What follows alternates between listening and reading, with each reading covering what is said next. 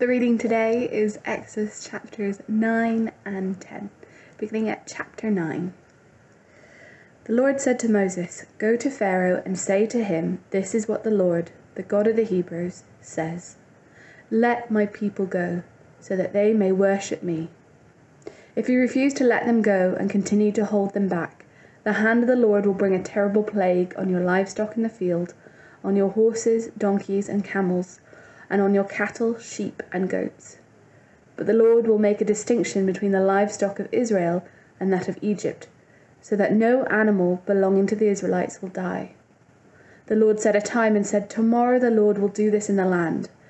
And the day of the Lord he did it. All the livestock of the Egyptians died, but not one animal belonging to the Israelites died. Pharaoh investigated and found that not even one of the animals of the Israelites died. Yet his heart was unyielding, and he would not let the people go. The Lord said to Moses and Aaron, 'Take handfuls of soot from the furnace and let Moses toss it into the air in the presence of Pharaoh. It will become fine dust over the whole land of Egypt, and festering boils will break out on people and animals throughout the land.' So they took soot from a furnace and stood before Pharaoh. Moses tossed it in the air, and festering boils broke out on people and animals. The magicians could not stand before Moses because of the boils that were on them and all the Egyptians. But the Lord hardened Pharaoh's heart, and he would not listen to Moses and Aaron, just as the Lord had said to Moses. Then the Lord said to Moses, 'Get up early in the morning, confront Pharaoh, and say to him, "This is what the Lord, the God of the Hebrews, says. Let my people go, so that they may worship me. Or this time I will send the full force of my plagues against you and against your officials and your people, so that you may know that there is no one like me in all the earth.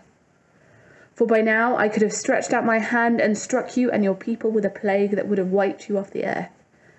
But I have raised you up for the very purpose that I might show you my power, and that my name might be proclaimed in all the earth. You still set yourself against my people and will not let them go. Therefore, at this time tomorrow I will send the worst hailstorm that has ever fallen on Egypt, from the day it was founded till now. Give an order now to bring your livestock and everything you have in the field to a place of shelter, because the hail will fall on every person and animal that has not been brought in and is still out in the field, and they will die.' Those officials of Pharaoh who feared the word of the Lord hurried to bring their slaves and their livestock inside. But those who ignored the word of the Lord left their slaves and livestock in the field. Then the Lord said to Moses, 'Stretch out your hand towards the sky, so the hail will fall over all of Egypt, on people and animals, and on everything growing in the fields of Egypt.' When Moses stretched out his staff towards the sky, the Lord sent thunder and hail and lightning flashed down to the ground. So the Lord rained hail on the land of Egypt. Hail fell and lightning flashed forth. It was the worst storm in all the land of Egypt since it became a nation. Throughout Egypt, hail struck everything in the fields, both people and animals. It beat down everything growing in the fields and stripped every tree. The only place it did not hail was the land of Goshen, where the Israelites were. Then Pharaoh summoned Moses and Aaron. 'This time I have sinned,' he said to them. 'The Lord is in the right, and my people are in the wrong. Pray to the Lord, for we have had enough thunder and hail. I will let you go. You don't have to stay any longer.' Moses replied, 'When I have gone out of the city, I will spread out my hands in prayer to the Lord. The thunder will stop, and there will be no more hail. So you may know that the earth is the Lord's. But I know that you and your officials still do not fear the Lord God.' The flax and barley were destroyed, since the barley was in the ear and the flax was in bloom. The wheat and spelt, however, were not yet destroyed, because they ripen later. Then Moses left Pharaoh and went out the city. He spread out his hands towards the Lord. The thunder and hail stopped, and the rain no longer poured down on the land. When Pharaoh saw that the rain and hail and thunder had stopped, he sinned again. He and his officials hardened their hearts. So Pharaoh's heart was hard, and he would not let the Israelites go, just as the Lord had said to Moses. Then the Lord said to Moses, 'Go to Pharaoh, for I have hardened his heart and the hearts of his officials, so that they may perform these signs of mine amongst them. that you may tell your children and grandchildren how I dealt harshly with the Egyptians, and how I performed my signs amongst them, and that you may know that I am Lord." So Moses and Aaron went to Pharaoh and said, "This is what the Lord, the God of the Hebrews, says. How long will you refuse to humble yourself before me? Let my people go so that they may worship me. If you refuse to let them go, I will bring locusts into your country tomorrow. They will cover the face of the ground so that it cannot be seen. They will devour what little you have left after the hail, including every tree that is growing in your fields. They will fill your houses and those of all your officials and all the Egyptians, something neither you nor your parents nor your ancestors have ever seen from the day they settled in this land till now." Then Moses turned and left Pharaoh. Pharaoh's official said to him, "How long will this man be a snare to us? Let the people go, so they may worship the Lord their God. Do you not yet realize that Egypt is ruined?" Then Moses and Aaron were brought back to Pharaoh. "Go worship the Lord your God," he said, "but tell me, who will be going?"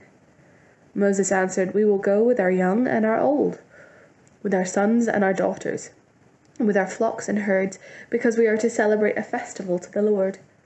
Pharaoh said, "The Lord be with you. If I let you go along with your women and children, clearly you are bent on evil. No, let only the men go and worship the Lord, since that's what you've been asking for." Then Moses and Aaron were driven out of Pharaoh's presence.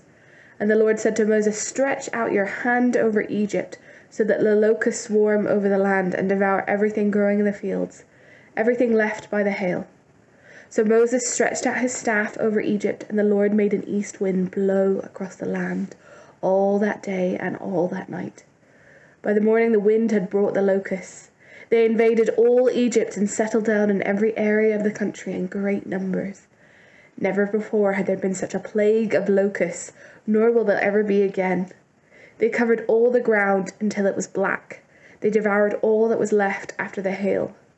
Everything growing in the fields and the fruit of the trees. Nothing green remained on tree or plant in all the land of Egypt. Pharaoh quickly summoned Moses and Aaron and said, "I have sinned against the Lord your God and against you. Now forgive my sin once more and pray to the Lord your God to take this deadly plague away from me." Moses left Pharaoh and prayed to the Lord. And the Lord changed the wind to a very strong west wind, which caught up the locusts and carried them to the Red Sea.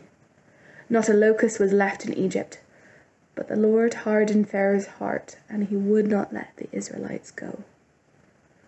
Then the Lord said to Moses, "Stretch out your hand towards the sky, so the darkness spreads over Egypt, darkness that can be felt."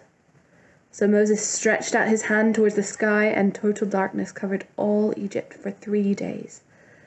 No one could see anyone else or move about for 3 days, yet all the Israelites had light in the places where they lived. Then Pharaoh summoned Moses and said, "Go, worship the Lord. Even your women and children may go, only leave your flocks and herds behind."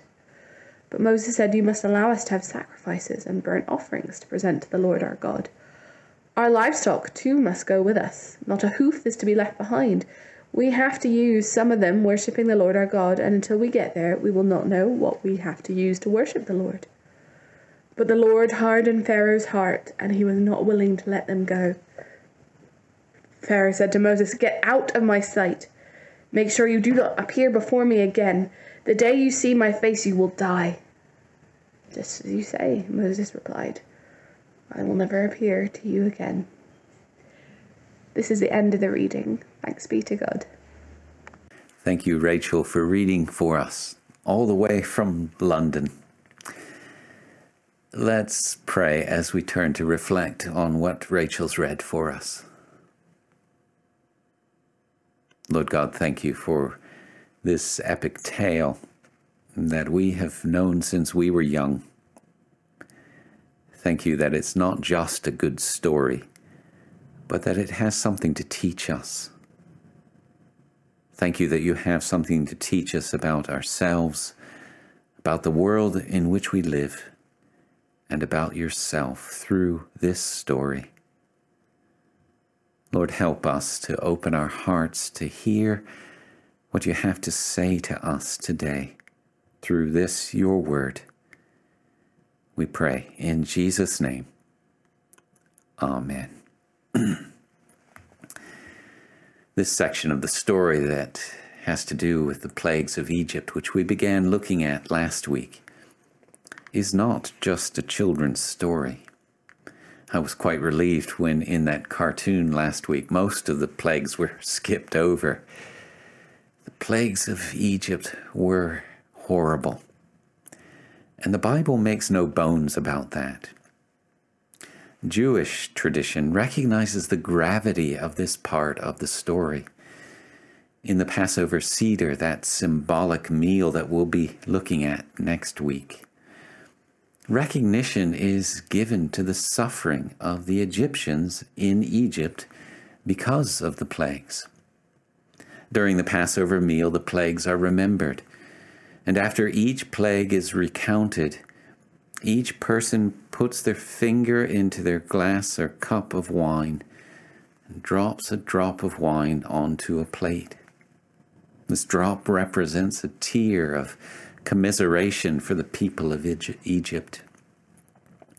And when it comes to the last and most horrific plague, 2 drops are made.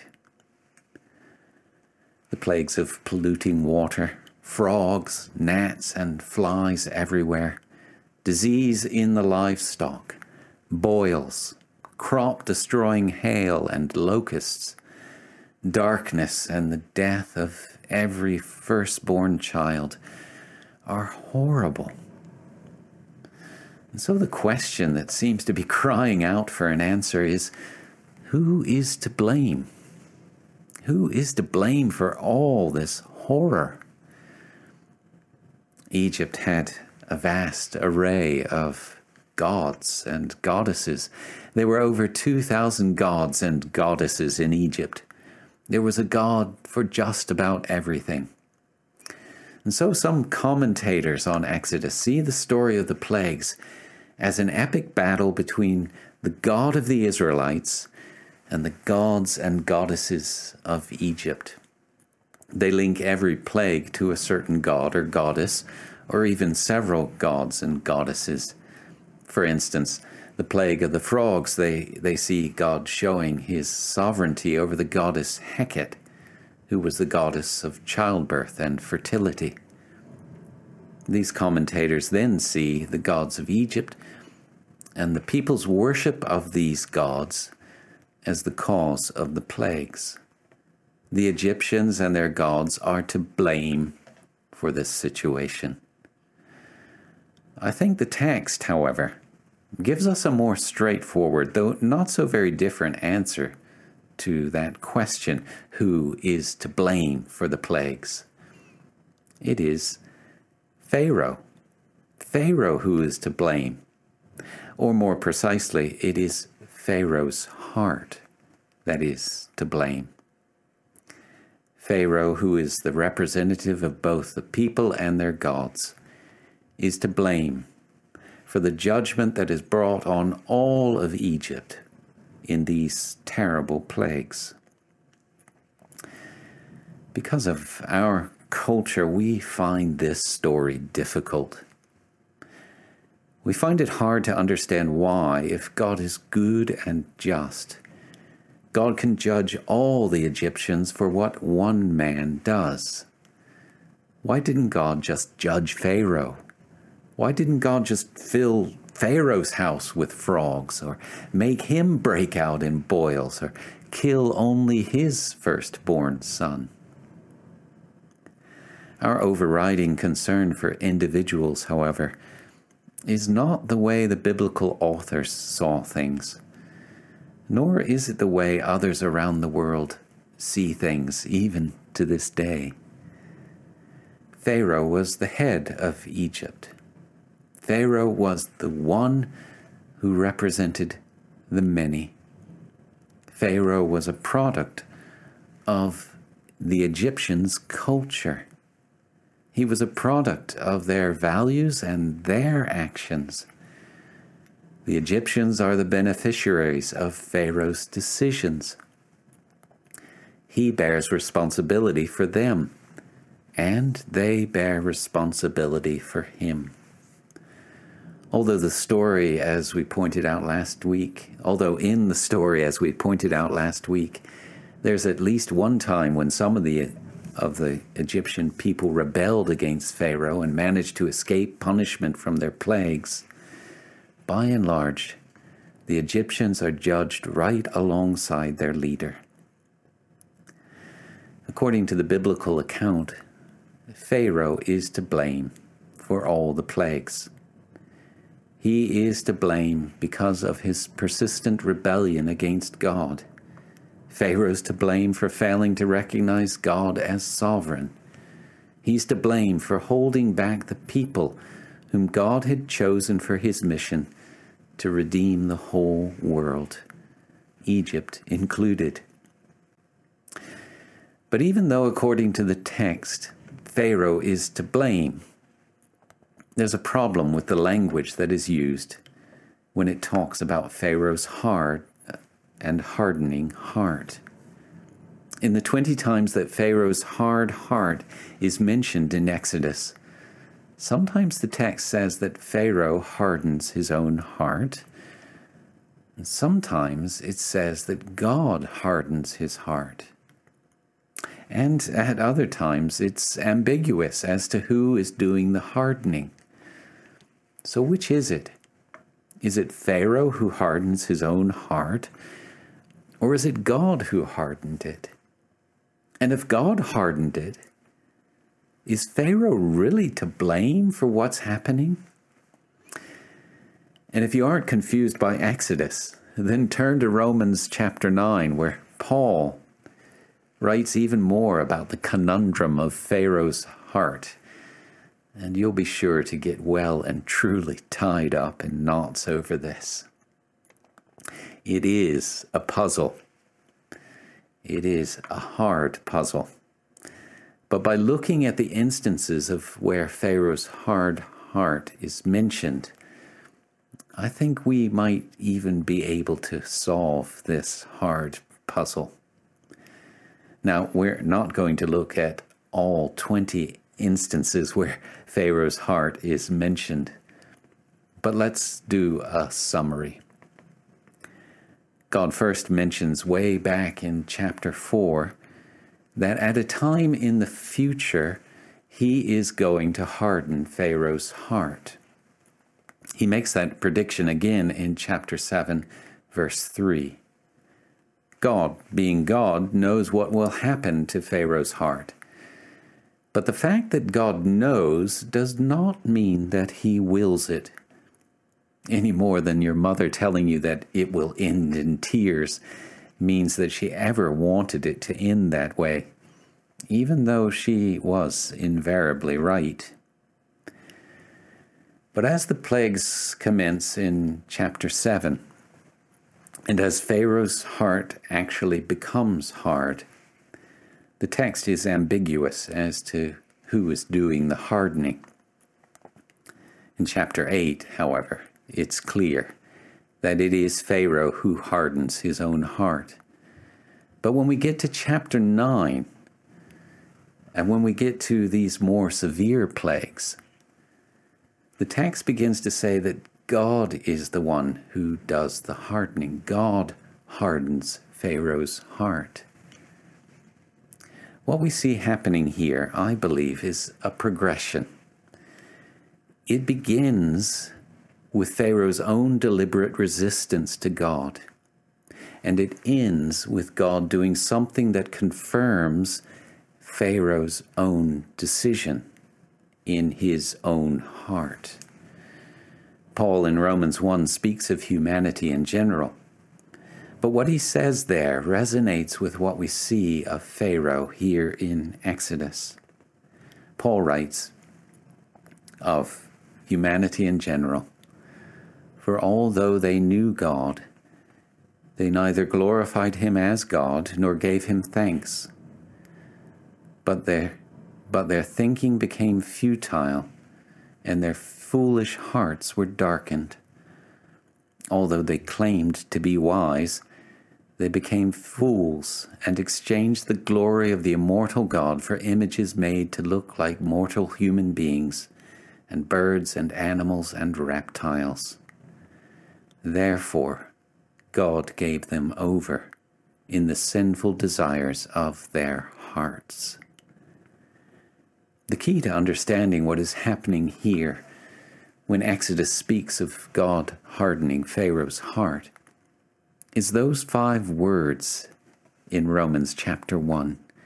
Therefore, God gave them over. There comes a point where God allows Pharaoh's heart to continue on the trajectory that it has already started on. God gives him over. That is what is meant by God hardening Pharaoh's heart. At this point, even the mercy that God shows only seems to confirm Pharaoh in his rebellion.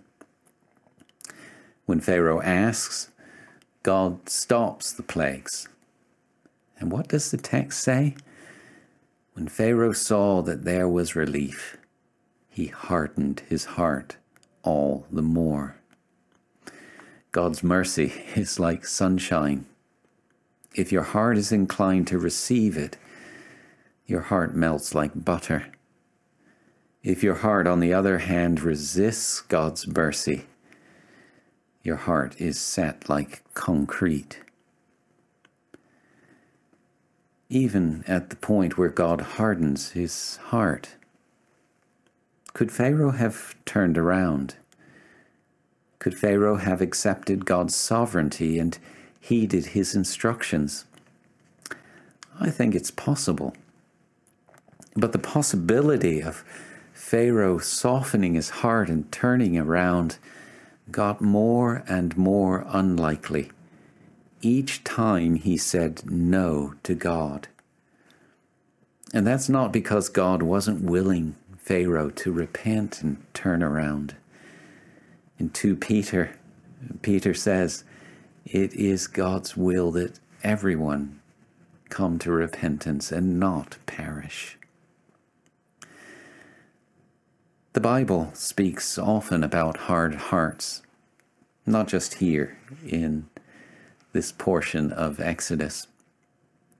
Later in the Exodus, when the children of Israel are wandering through the wilderness, their hearts too turn hard, and they complain and grumble against God and against Moses, God's servant. Over in the book of Ezekiel, Ezekiel speaks of God's people having a heart of stone. And Jesus too, when he shares the parable of the sower, says to his disciples that because of the people's hard hearts, they hear his teaching, but their hearts only become harder. Some people, like Pharaoh, get hard hearts through persistent sin and rebellion. Other hearts, like those of the Israelites in the wilderness, are hardened because they feel disappointed by God. It might be that God hasn't answered a prayer, or God has burdened someone with something they feel is too hard for them to carry. Do you wonder about your own heart? Have you, like Pharaoh, held on to some behavior or aspiration that you know from God's word is not within his will for you? Have you said no to God one too many times when he has prompted you to do something or change something in your life? Or, on the other hand, has something happened to you that made you feel disappointed with God? Have you lost someone or something that you feel you cannot live without? Do you feel God is distant and unhelpful? Unanswered prayer and disappointment with God can be very painful, and I don't want to belittle that. Sometimes it takes a lot of time and a lot of healing to get over these things. I'm finding that the prayer course that we're doing at the moment very helpful in this regard. If you'd like to talk to me about any of these issues and maybe do that course, please do get in touch. My contact details are in the description of the video below. But when we talk about hardness of heart, it isn't the pain of unanswered prayer or disappointment with God that we're necessarily talking about, but it's the way that we deal with those disappointments and that pain. Hardening our hearts is one reaction to our pain that can, in the end, cause us even more pain. Perhaps it isn't yourself that you're concerned about when you think of hard hearts. Do you love someone you feel has a hard heart?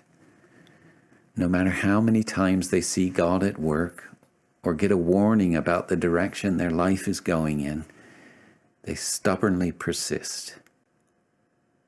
And maybe, as is very common, that person that you love, too, has been disappointed by God, or they've had their prayers unanswered. The good news for us and for those we love is that hardness of heart need not be a permanent condition. When Ezekiel condemns the people of God for having hearts of stone, it's within the context of a prophecy that God is going to give them new hearts and that he's going to give them a new spirit, removing their hearts of stone and giving them hearts of flesh. That prophecy of Ezekiel is not just for Ezekiel's time. It's one that reveals God's heart to us too. No matter the state of our heart or the heart of that loved one that we are concerned about, God's heart is always soft. His is the heart of the Father in the story of the prodigal son. He comes running to us with his arms open wide. His heart is always soft, no matter what we've done or how disappointed we've felt with him. And God's desire is to give us and to give to those whom we pray his own soft heart. Let's pray now and ask God what he longs to give us.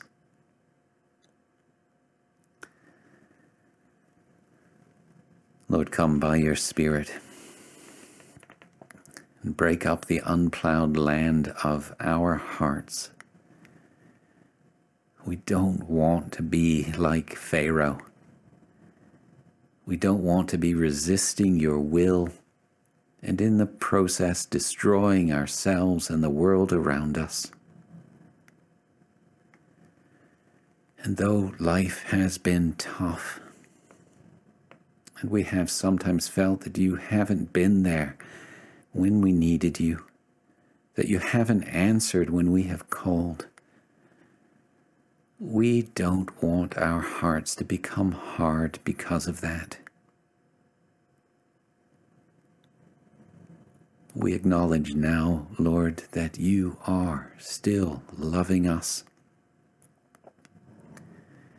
We know that you are still present with us, even when we don't feel you are there. We know that you are still good, despite our eyes and our experience at the present moment and in the dark past. Lord, come and give us soft hearts. Lord, come and give us hearts that are sensitive to the movement of your Spirit. Come, Lord Spirit, fill us now. Renew us, we pray. In Jesus' name, amen.